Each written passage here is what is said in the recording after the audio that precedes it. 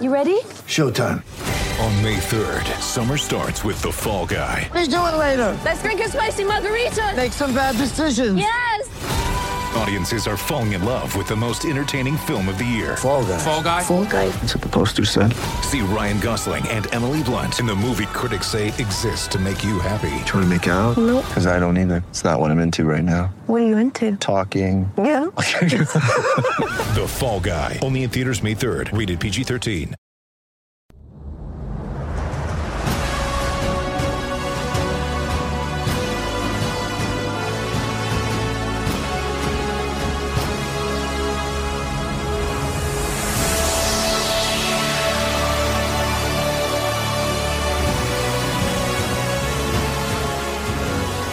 All right, we're joined pre-MCW show by the MCW champion and also a New Zealand champion as well. He holds both belts. We'll talk about that shortly. Slick, thank you for your time tonight. No, thank you so much for having me. I've been wanting to do this podcast for a while, so appreciate it. Thank you. Fantastic, man. Massive night tonight. Let's talk about that. You and Brooksy, always a good show when you guys are together. Is there pressure on you to go better than the last show, to top the last effort? Well, I think that's with every performer, and every time you step in the ring, you want to better yourself and, obviously present yourself the best possible way. But, I mean, with me and Brooksy, yeah, you're right, there is some history and there's, a bit of a story there. We are good friends outside the ring, but when it comes to tonight, this is about proving, I think, who's the best. So there's that pressure not only to perform for the fans and put on a great show, but there's that also internal pressure you put on yourself to prove who's the best in the ring. So yeah, there's always pressure. Well, yeah, the crowd's they're gonna eat it up for sure. Every time you guys are in the ring, it's magic. So Thank you. No pressure from here. Brooksy, obviously, he's just come back from overseas, but you had a little journey overseas to New Zealand recently. Yes, I did. The fine of Invercargill. It is, yes, it's definitely on the edge of the world. It was cold, and yeah, there wasn't much to do. But the wrestling was amazing for them to draw. I think 1,200 or 1,300 people in a really small town of only maybe 50,000 people. That's pretty amazing. And double champ now. Double champ now. And TV, so yeah. So double champ now. So two titles to defend. So it's good. And what extra pressure is it to be the face of two companies at the same time? I try not to think about it too much. Now you're making me stress out. But no, I mean it's good. That's the spot you want to be. I mean if you're doing this and you don't want that spot and you don't want to hold the main championship of the company you work for, then I think maybe you need to reassess what you're doing. So to be given that, to be given the spotlight to do that and the trust, that's what you want. Talk us through the last 12 months, because your last 12 months has been incredible, and this week you were named in the Pro Wrestling Illustrated's top 500 wrestlers of the world, and the only guy who's primarily in Australia that got named on that list as well. That's pretty cool. That's nice to hear. I actually didn't know that, so I'm not sure what number I am, but I'm sure it's somewhere up more closer to the 500 mark. But it's 438, I think. 388. 388. All right, I'll take that. The last 12 months have been really exciting, and I feel like when I went away from wrestling for a little bit, I had to reassess and come back better. I didn't want to come back and just be who I was, so I wanted to reinvent myself a little bit. I was watching guys like Adam Brooks and Jonah Rock, and they had not only the wrestling, but they had the character as well. So that was a big move and a big change for me, was to think about how I present myself, the best way to interact with the crowd more, and get more of a response. So I came back with the intention of being not just in ring, but being the best all-round performer I could possibly be. And I think, I'm on my way to doing that. So, yeah. Congratulations, baby in tow on the birth a couple of months ago. Does that change you as a wrestler? Does that give you a whole new perspective on what you do in life? Well, I think anyone that has kids, it changes you because you're providing for someone. But it's the best thing I've ever done. I've got 2 kids now, so I've got a little girl and just had a little boy. You can stop. Yeah, one of each. Exactly. So actually, wrestling now and getting away actually feels like a bit of a break. But kids change you, but always for the better. You're lucky you got one of each. I always wanted 3 kids, one of each, but I only had 4 boys. Yeah, well, the wife wants a third, but I don't think that's going to happen. Does it sort of make you reassess your goals in life, in wrestling life? Well, anyone that is wrestling, you'd be silly to say that you didn't want to go further and live out this as a full-time job. What makes it harder for me is I've got 2 kids and a wife to provide for. So at the moment, I'm working full-time as well. So it makes it hard on that front, where if I was 20, 25 or 26 now, I'd probably be travelling more and getting more opportunities. But, because I've got the 2 kids and the wife and I'm, a little bit older, there's more of a responsibility. But that doesn't mean that I don't want that spot. It just puts me in a little bit of a tougher predicament. So, yeah. Now, you talked about different philosophy when you came back and interacting with the crowd. Did you ever think the sunglasses would be as hot as they are? It took a little while for it to get over, I think, but I was always strong. I think from wrestling, because I've been around so long, I was confident in my ability to not worry too much about if the fans weren't responding. Most people, like, when you break into the business and you're a wrestler, you're so self-conscious of, they're not responding, so you've got to change it, or you're trying to change what you do every single time you go out there.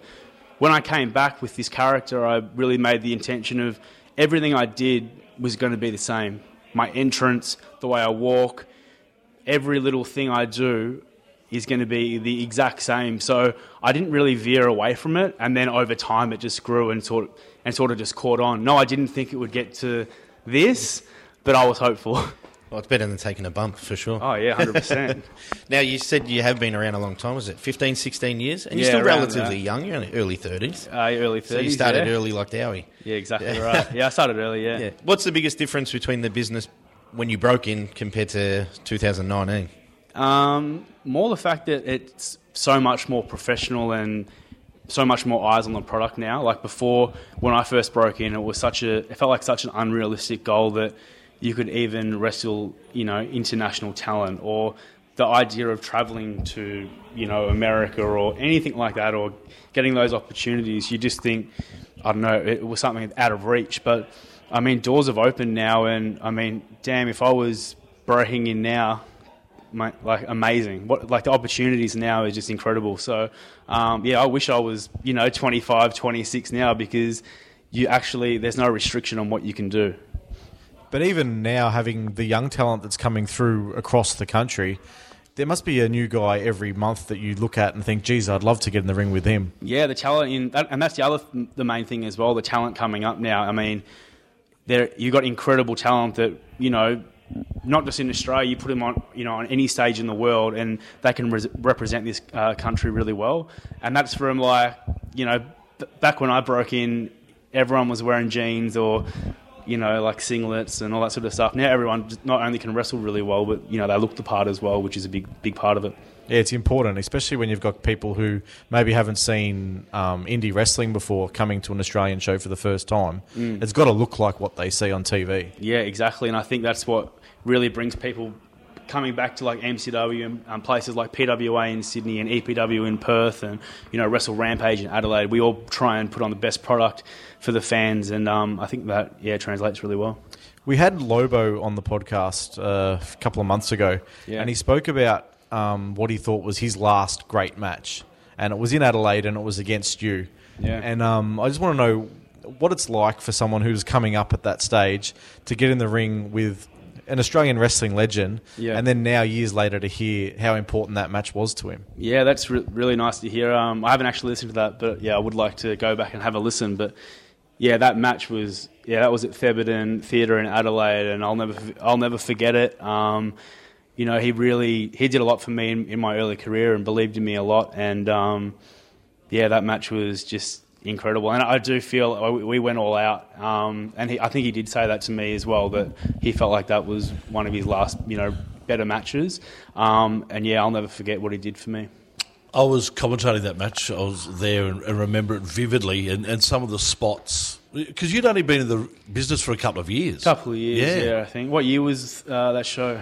I'm reckoning it's probably about 2005, 2006. So maybe 3 years, yeah, 4 years. And some of the stuff that you were doing with him at that point in time, I remember thinking to myself, this is amazing stuff. Oh, thank you. Yeah. I think there was and I'm not even sure if it's the match, and correct me if I'm wrong, but there was because it was on Thebarton Theatre's on 2 levels, so you've got the bottom level and the top. Did you guys come off the top level in that? Can't remember. I got the worst memory. Yeah. I'll have to go back and watch it. Yeah, but I know we did some crazy stuff that, I wouldn't be able to do it now, I don't think. So. Or want to. Yeah, or want to. Exactly right. And did a bit of tag team wrestling earlier in the year. How was it teaming up with Seb Costello? That was actually really fun. He's an awesome guy. And obviously for him to step into our world and promote us in his world was, we're really grateful and really thankful for that opportunity. But I thought he did really well. Like, he was at the training school a lot, and I was actually surprised at how well technically sound he was. He did really well, and that was fun, and drew a good house. So everyone was happy. No, he definitely did. Like, I know when it first got announced, and wrestling fans obviously, but you could see he put the hard work in, and he went around the traps and did everyone's podcast and stuff, and obviously used his fame and his other platforms to exactly obviously draw a house. So it was good use of the celebrity. Yeah. I think it'd be fair to say you're a fairly introverted person compared to some of the guys that are out there in the dressing room, like a Lockie Hendricks. That sort of, but you're a fairly private person. Yeah, I am. Do you find it hard to change that persona from being you? Not to a really, because I feel like when I am wrestling, or when I'm not changing who I am really. Like that, I do have that sort of that entertainment part of me to perform. But yeah, I know what you mean. I mean, if you knew me well, and my friends that know me well, I'm probably not an introvert. But around people that maybe I don't know so much, or that don't know me, maybe I do come across that way. But yeah, that's just my nature. You did talk about you want to go overseas more, and obviously the young family. Do you have a bigger goal? Like, is it America or something like that, or a tour? Maybe a family holiday. Yeah, maybe family holiday as well.